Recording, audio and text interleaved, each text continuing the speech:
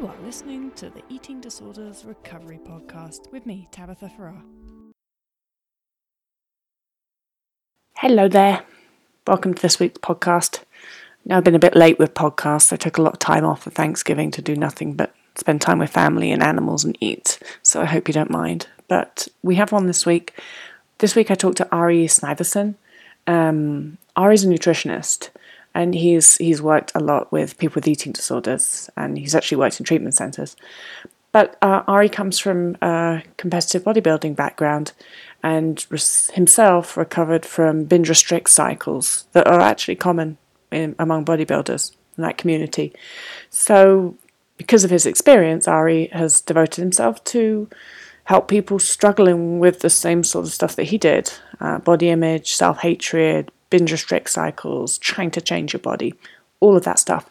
So we talk about that. We talk about the book Ari has just published, 100 Days of Food Freedom. And we get into lots of things, actually, about recovery and life within full recovery as opposed to life with an eating disorder. So here's Ari. So my name is Ari Sniverson. I am a nutrition coach right now as my main profession. I also work as a diet tech and a counselor at a residential eating disorder treatment center. So as a nutrition coach, I primarily tailor what I'm doing to help those with disordered eating and eating disorders, but I also work with just general population. And so I just published a book called 100 Days of Food Freedom, and that basically kind of outlines a lot of the ways that I see eating disorder treatment. And that is so far basically me in the eating disorder world. Mm-hmm. And so how did how did your own eating disorder start, Ari? Yeah, so I started when I was 17. I competed in my first bodybuilding show, and leading up to that, I had no experience in any athletics or anything like that. I was always smaller as a kid, and so that was something that was an issue of confidence for me. So getting into bodybuilding was kind of a way for me to, increase my confidence and all of that. Found that I really liked the idea of it, but as I prepared for it, realized how intense that is and the degree of restriction and eventually stimulant abuse and things like that are involved with that. And then the subsequent post-contest binge eating was really what I think kind of projected or sent me into this whole community. I didn't realize going into it how intense that can be, and really, once you get down to that level of leanness, it's hard to see your body as okay when it's any heavier than that. So it really, really distorts the way you see your body, and the community as a whole, which hopefully we can get into a little bit. The community as a whole is, spreads a lot of that kind of toxic message. So that was sort of how I got into this, and that was how my eating disorder started. And I've competed in 2 shows, so both times the post-contest binge eating was really, really bad. And it was the second time that I realized that this is more than just, the consequence of a sport that I enjoy. This is an actual psychological issue that needs to be worked out. That to me just, it looks like the feast-famine cycle. Mm-hmm. Which is, I think, with the binge restrict thing, then that's more biological, I think, than anything else. You're restricting, and that puts your body into a place of famine or perceived famine, and then so as soon as your food becomes available again, you feast on it. Right. No, yeah, actually, you're totally right about that, and in fact, that is one thing that I realize I said the word psychological, but that is one thing I try and tell people is that the psychological side is kind of secondary to that, because like you said, it is primarily a metabolic issue. It is something where, the brain is not okay with that. It's not used to that level of restriction, and it does feel like it needs to compensate. So yeah, that's very true. Yeah, and I think that also seems to me, or from what I've heard, this seems really common in the bodybuilding community, because I did a podcast before with a female bodybuilder, and she talked about the same thing, and it seems that it's sort of pretty common and accepted. But she did also mention that she thought that nobody really talked about the binging aspect of things, or wasn't quite as open as that. People kind of maybe hid that a little bit. Right. Yeah, no, absolutely. You're right. The binge eating side of it, I think, is, in part because bodybuilding is seen as this sport or this discipline of discipline and of self-control. I think that the binge eating side of it is seen as a personal fault or a failure somehow. And so it's kind of hidden and not really talked about because a lot of the bodybuilders that I know or that I followed in the community kind of brush it off and say, yeah, well, it's like 2 or 3 days after your show, have fun with how you eat, and then just like get back on the diet train, basically. Which the whole idea is that somehow you did something wrong by eating after. Like you said, the feast famine cycle. It's the body really does want you to eat. But yeah, that's sort of how it's been seen. And yeah, totally. The binging side of it is just totally brushed under the rug, and it's kind of treated as this sort of secondary thing that's not a real issue, but it's a very serious issue. Right. And so tell me a little bit about how that did affect you both physically and mentally. Definitely. So the 2 times that I competed were very different experiences. The first one, as I said, I was 17, so I was very young. It was all very new to me, but it did really mess with the way I saw food. Up until then, again, like I said, I had no involvement in athletics or anything. So a lot of that was even a new introduction for me. But I'd never, known to dislike my body before that. I never knew that was something that you could even do. It was just my body was what it was. I didn't see it as anything else. But I think that it kind of set this precedent that, wait, my body can look like this. And I get all these positive comments when it looks like this. So that must be a good thing, which really, really changed how I saw my body and how I saw my eating ultimately. Going into that second show, I thought that things were going to be better. I kind of justified to myself that, I've learned a lot since then. I was in college at the time for health sciences, and so I thought that I had a grasp of how things would work and that I could make it a little bit easier on myself. But as it turned out, the second time was arguably worse. I ended up abusing a lot of stimulants and things like that. And it just kind of sent me down a really, really bad spiral. And the binge eating that followed, I would say, it's this sort of insidious thing where leading up to, leading up to the show, you don't realize how bad it is because there's all these thoughts in your mind of, I'm going to compete, I'm going to look great, there's going to be pictures, this and that. And then it hits you after the show that now you get to eat again, but it wasn't really on your mind up until then. So you kind of just go all out and you eat, whatever's in sight. And like you said, it is a normal response from the body, but it feels very, very wrong. And so that's sort of what it looked like the second time. It really, really screwed with how I saw eating and the relationship I had with food. And I came to realize that that's what needed to be worked on. It wasn't a discipline issue. It wasn't something where I just needed to do better about eating. It was truly figuring out why my relationship with food was the way it was and how I could move to a style of eating that's normal and that my body naturally was inclined to eat. So really an intuitive eating style. What did that mean for bodybuilding? In terms of the intuitive eating, I would say that's a good question. I would say that from then on, that might have been one of the toughest things was that, I still had some interest in gaining muscle and things like that, but I was trying to justify, I was really trying to reconcile how I could be interested in that and still take this body positive, intuitive eating approach.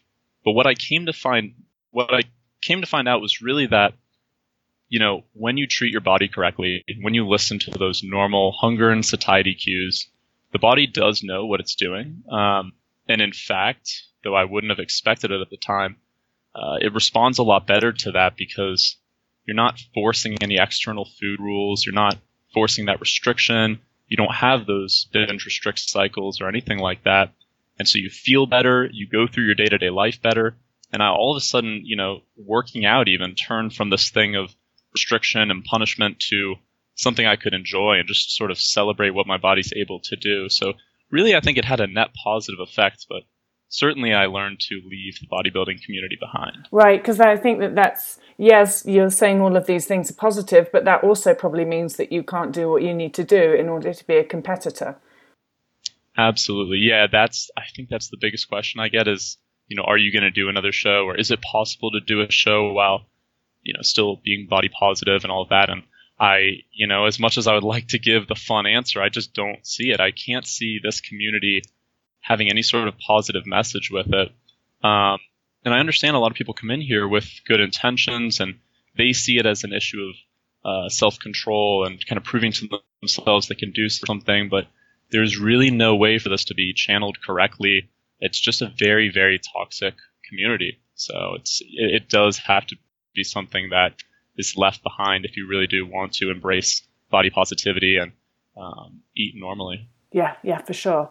So do you think in the gym environment, well, okay, I guess I should start this question with the perception that eating disorders are primarily a girl's problem, a woman's problem, a female problem. I'm not sure that I perceive it that way. I get a lot of guys contacting me. I also think that eating disorders in guys can look different, but they can still be there. And so I was just wondering what your perception, as a guy, what do you see in gyms and in the bodybuilding community? Yeah, that's so this is something where, I often hear people say things like eating disorders aren't a girl's issue, or, men are kind of that silent minority, or like things like that, but I never hear much action, I guess I could say. And so what I mean by that is that it still seems like even with these positive messages that are coming out about how people are realizing men go through these things as well, it still seems like people as a whole are very uncomfortable with the idea that men not only experience emotions, but also experience deep-seated insecurities, which is maybe one reason that this has been kind of kept in the shadows, is the fact that men are kind of expected, men are very much expected to be very secure about their bodies. They're supposed to be strong and masculine and proud and all of these things. And so when you look at that and then you say, well, this person also has an eating disorder, it's really hard to understand how that's going on. And I think that guys as a whole have sort of been taught to suppress their emotions and not to talk about things like that. So yeah, it is, I mean, there are these statistics which are skewed just by virtue of the fact that men don't feel comfortable opening up about their eating disorder experiences, and also the fact that practitioners are less likely to diagnose men who experience the same symptoms with an eating disorder. But the statistics even still show that men on average experience the same amount of disordered eating behaviors as a whole, so collectively speaking, because, with women, things like purging and laxative abuse might be more common, but still men have disordered eating behaviors that are more common on their end. So it is arguably, just not a gender issue at all. I think you could easily make the case that even though it's represented more in women, I think that both men and women are going through this equally. And I wonder if I think it's often perceived that women have a harder time of it, and I don't necessarily actually think that that's true at all. I think that there can be just as much pressure on guys, and I used to spend a lot of time in gyms when I was sick, and right. It's just the whole culture makes disordered behaviors so commonplace and so celebrated that it's very hard for people to even get their head around that what they're doing might be disordered. Yes. Yeah, that's the thing, is that if you were to explain to someone, you were to say, yeah, the things I engage in are X, Y, and Z, and you were to tell them basically the different elements of competing in bodybuilding, which, I don't want to get too much into, but like the restriction and everything else that, like some of the stuff that's kind of pushed under the rug. If you were to tell them all of those things and then conclude it by saying, oh, it's for a bodybuilding competition, all of a sudden it gets this pass. It's not seen as a disordered way of living anymore, which to me is very absolutely disturbing. Yeah. And I think for that reason, it can really attract people with eating disorders because it shields the eating disorder. And it was, I did similar things myself. That was one of the reasons that I trained to be a personal trainer, because it's like, well, if it's my job, nobody can tell me it's disordered that I'm in the gym all day. That is, yes, absolutely. Yeah, no, you're right. It's kind of like a safe place to hide your behaviors, because other people not only, so this is something that I've said multiple times, that not only will you get a pass for it, but you'll actually be congratulated for it. And so that's often talked about in anorexia. So you know this very well, that in the initial stages of weight loss, anorexics will get tons of compliments, will be encouraged to do what they're doing. And it just sort of encourages the behavior. And anyone who has any degree of, restrictive behaviors or anything like that, that when you get external validation for that, it's just going to be this vicious cycle that gets worse and worse. Mm-hmm. So what's your advice for anybody that is listening to this and they are in that vicious cycle, or at least they're starting to maybe realize that they are? Okay, so I would say, in terms of, I have advice for different groups here. I would say for anyone who is, let's say, interested in or actively preparing for a physique competition, anything like that, of course, my general advice is to not do that, because I don't think it's a very body positive community. I don't think it's a positive community at all, to be honest. So that would be the just general advice, although that's not fun to tell anyone in that position.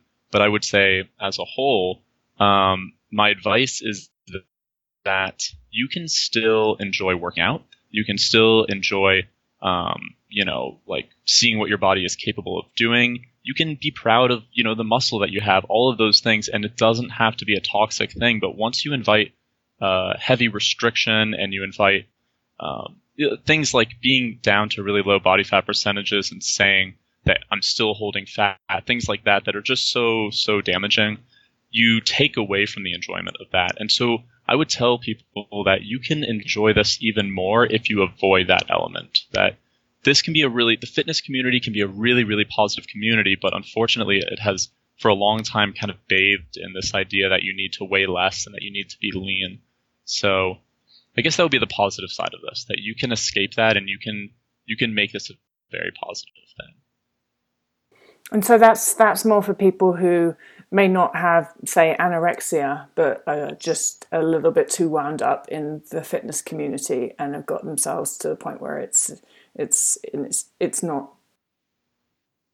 Yes. Yeah. So then I would also say for any guys, because I know this is kind of there are multiple groups that we're talking about here. So for any guys that are going through an eating disorder, I definitely have some very specific things that I would like to get across. The first one is that vulnerability is huge. If you can, as a guy going through an eating disorder, if you can practice vulnerability in little ways, such as, obviously opening up to those close to you, or, being very honest about the things that you do, you not only make this easier for yourself, but you make it easier for other guys to open up about this. So I've noticed that when I talk to people and people bring up things that I personally find not appropriate to discuss, so like dieting or the way our bodies look, and I make a comment about that as a guy, I don't think that's expected by a lot of people. And so it actually, for better or for worse, it carries a little bit more weight, at least with guys that I talk to, when I say something like that, because they realize, no, these things aren't just touchy subjects to girls. And I think the implication there is that girls are just overly emotional, and so that's why they have eating disorders. So when guys show that, no, this is an issue that affects us all, it kind of opens people's eyes up to the fact that, disordered eating is a continuum. People experience different degrees of this, and so no one really should have to talk or be talked to about their bodies or their dieting or anything like that. So it's really, really important that guys are able to talk about that. That's my main piece of advice, is that vulnerability is such a huge part of recovery. That, along with having a support system, those are just like the foundational elements of recovery, in my opinion. And so what would you, if somebody has exercise compulsion, then what would your advice be for that? That's a good question, because that kind of brings in the idea that, like I had touched on earlier, exercise can be a celebration of what your body can do. At the same time, and I know this is something that you have dealt with and you talk a lot about, on your podcast, the whole exercise side of this can become very pathological. And so it's tough to bring that element into this and say, well, no, exercise can be a positive thing. For a lot of people, it's not a positive thing, and it's really hard to steer clear of that. I wrote about this a bit in my book, and I talk about the fact that that with anyone who is going through a compulsive exercise behavior, and that's an element of your eating disorder, it's important that you take time off, and that first and foremost you focus on whether any injuries have come out of that. Because it's very common that anyone who compulsively exercises pushes into overreaching, overtraining, and just taxes their body way more than it can handle. It's really important that you're able to rest and recover from that, because there's so much advice out there about how to exercise in a different way, or just do tons of yoga or things like that are okay for certain groups. But it's just if you have been exercising a lot, your body's worn out, it needs to recover. That is such an important first piece of this. For those people, I guess I would say that that's where this needs to start. And exercise obviously does need to be toned down.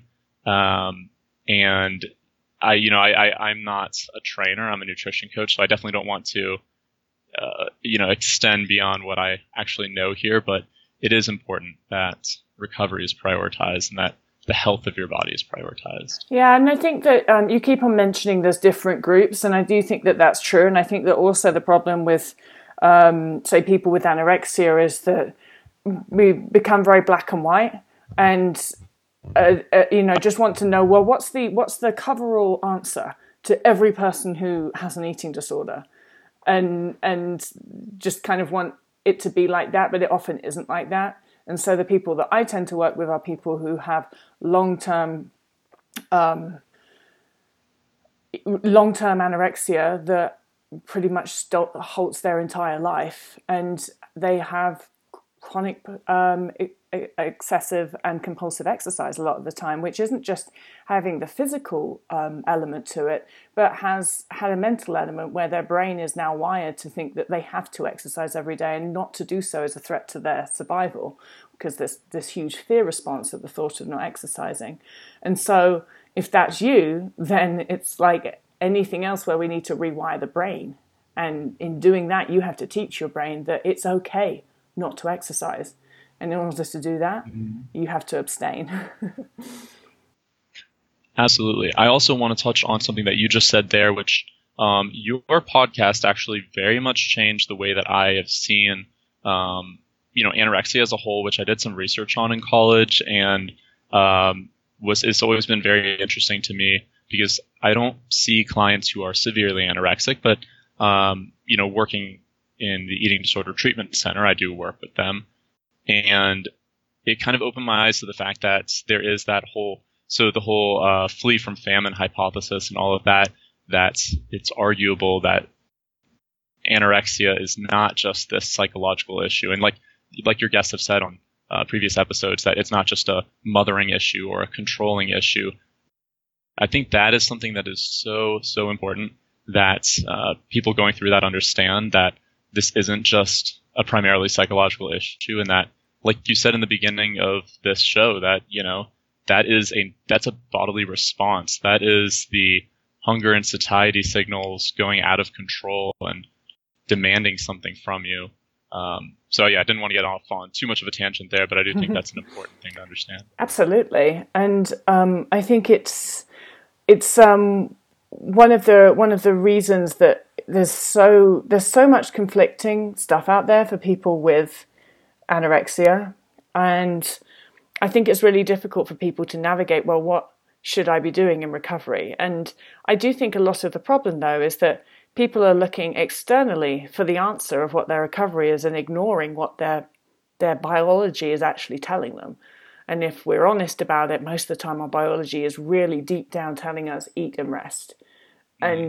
But that's scary. So we look externally to try and get that confirmed, which is really, really difficult in a culture that over celebrates diet and exercise. It's really difficult to have that message of eat and rest confirmed. Absolutely. Yeah, no, the culture kind of survives off of our own insecurities and our fear, like you said, our fear of eating, of gaining weight, anything like that. So that is one reason that diet culture is so unbelievably toxic. Like, I think beyond what we even really comprehend is because it has simultaneously created this collective hatred of our bodies and then also offered the sort of poison apple as an answer. So it says, hate your bodies on one hand and then take this as your answer. And it's a diet that just spirals you back into the problem. Yeah. Well, there's actually a lot of love your body messaging, but it's love your body, but only if it looks like this. It's just like... Right, absolutely. Yes. I was actually, in fact, just talking about this, that there's a problem, I think, with social media where, things like intuitive eating, like anything, has the potential to turn toxic. And so there's a lot of, like you just said, people posting these pictures on social media of their bodies and saying, love your body. And the message kind of eventually becomes isolated to people who are leaner or smaller. And you're right. Yeah, it turns into a love your, in brackets, lean body. That's just what this has become. Yeah. Right. Yes. Yeah. Which is kind of sad, but Yes. Anyway. So I had a look at your book, and it runs through. It's 100 days, isn't it? And there's different chapters, and on each day, really, there's a different focus or a different message or a different thing to be working on, and there's themes to do with which week, isn't there? Right. Yes. So it's like a proper workbook that you work through these 100 days. Yeah.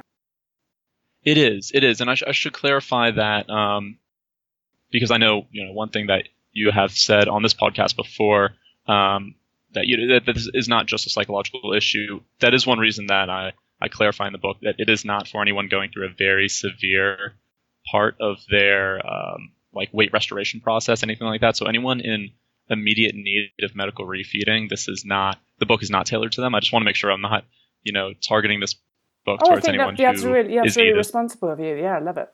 Mm-hmm. Right. Yeah. But yes. To answer your question, yes, it is. It's supposed to be.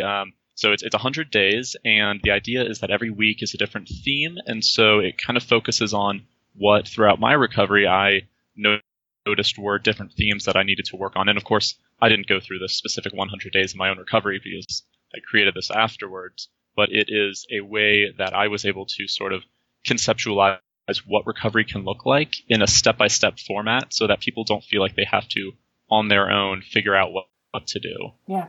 And does there anything that stands out to you as like a favorite step or a favorite week, favorite exercise in that book? Yes. There is one day called Let Ed Run Wild. And the idea is something I learned actually from the Headspace app, the meditation app, that during a meditation session, it can be helpful sometimes to have a period dedicated to just sort of mental freedom, just not having yourself do anything. Because sometimes in recovery, the implicit message becomes ingrained that you have to be doing things right all the time. And so the Let Ed Run Wild idea is that you, during a meditation session, sort of let those thoughts run wild, and they kind of run wild in a controlled manner, because the idea is that at some point you're going to reel it all back in, but it allows you to not have to see your eating disorder in a negative light. Because I say multiple times throughout the book that I am a little bit against the whole anti-eating disorder thing. So what I mean by that is when people say that they're going to war against their eating disorder or battling their eating disorder, I understand the intentions, but it is for better or for worse, and for worse, I think we can say, it is a part of you, and it's important that we're able to nurture every part of you so that you are able to see this and say, this is something that I want to move away from. At least I want to move away from the outcomes that this causes, but at the same time acknowledge that, these are thoughts that are coming up, and I don't have to fight them. I can see them and then choose to act differently. So that's sort of the thought process there. Mm-hmm. Yeah. And did that work for you? It did because for me, it was something where I didn't realize in the beginning stages that what I was going through was an eating disorder. And that's one reason that this is this is something that I mentioned so frequently in the book, is that I never knew to hate my eating disorder because I didn't know that that's what it was. So I think that's something that sort of helped me recover quicker than I might have otherwise. I didn't label myself as having an eating disorder, and so it wasn't I think I use the term disordered eating frequently to describe it throughout that process, but I was very hesitant to call it an eating disorder. And while that might have been a little disingenuous, at the same time, it let me escape all those connotations and let me escape the thought that I'm going to have this forever and all of that. And it let me just, be kind to myself and appreciate myself. Yeah, so also I think, yes, as you said, it let you escape all of the misconceptions that there are about eating disorders and what recovery is. Yes, yes, Yeah, yes. for sure. I think sadly that's a very real reality, that sometimes the less sort of treatment in inverted commas a person has, the more genuinely and quickly they are able to recover. But we won't go into that now. Yeah, no, but you're right. Yes. Yeah. And so if you could say anything to guys in particular, I know you've already said be vulnerable, allow yourself to be that. Is there anything just as any last words that you'd like to say? Yeah, I would like to, and I appreciate you giving me this portion to say this, because I do really want guys to feel comfortable talking about this stuff. I would like to say that strength is can be seen in many ways. This is something that I've said to my clients who I help open up about their eating disorders to their parents. I say that because I commonly hear from them that they're worried that their parents aren't going to think they're strong.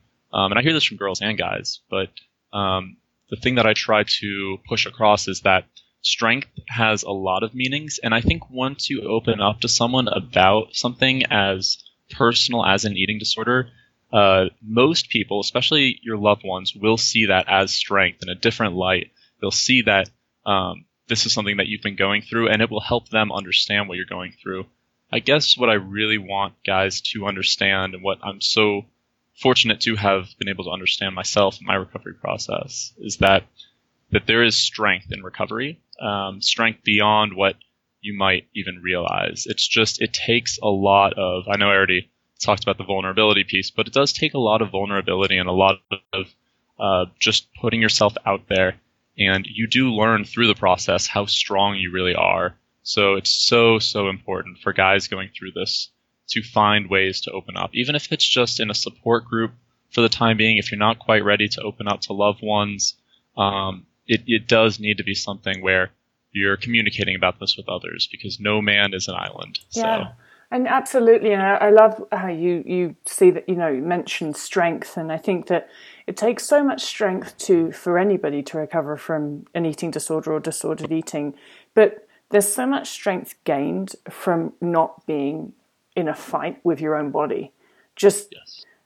When it's like when two things work together, when your mind and your body starts to work together, there's just strength is definitely, mental strength is one of the major gains there, because it's harmonious. And when things are opposing, it's like any two groups of people. If people start to work together, they can do twice as much. It's a similar sort of thing when you actually stop fighting your own body, stop fighting your own biology, become friends with it, and start working together. You can just achieve so much more in your life. And I think that's one of the major things that my recovery taught me, is that life is so much better when I'm not constantly arguing with my own biology, or trying to at least. And I can achieve so much more, and just overall be a more complete person in many ways. Absolutely, that is very true. It's that's one of the main things about eating disorders. So it's that you are fighting against yourself constantly, and we don't even really realize how frequently that affects us. I don't know if these studies are exactly on point, but there's a lot of studies that say we make upwards of 250 food decisions in a given day. And even if it's south of that, the reality is that you're constantly having to battle this, and we don't realize how much that wears on you, and how much that depletes you. So you are totally correct in saying that, and I really like that you said that. There's that harmonious element of recovery where it's finally you and you together in a happy, positive relationship, and that's so important. Yeah, so. And it's really interesting how so many people are scared of what that might look like when they're going into recovery, because they're so used to their eating disorder world, that they're kind of scared of, well, what would my life be without it? And it's just so difficult to explain, but also like, well, it's basically you're not fighting with yourself anymore. So like, Definitely. lots of good things happen when you're not fighting with yourself. Lots of good things come of that.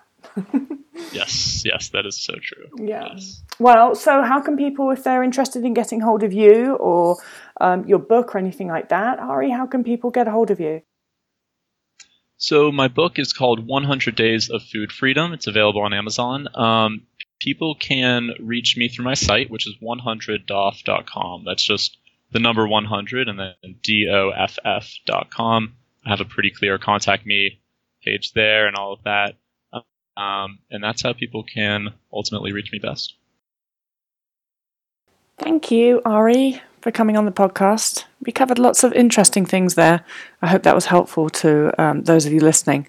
That bit that we touched on at the end, it's funny how some weeks there are certain themes that seem to come up among clients, and it's funny because I have lots of clients in lots of different countries of different ages, different stages of recovery, different eating disorders, but something that's come up quite a lot this week is just the who am I when I don't have an eating disorder question, and fear around, well, if I don't have an eating disorder, I don't have an excuse not to have a job, or I don't have an excuse not to be living with my parents, or I don't have an excuse not to have a partner, or I don't have an excuse not to do X, Y, and Z. It all comes up, and we touched on it a little bit in the end there.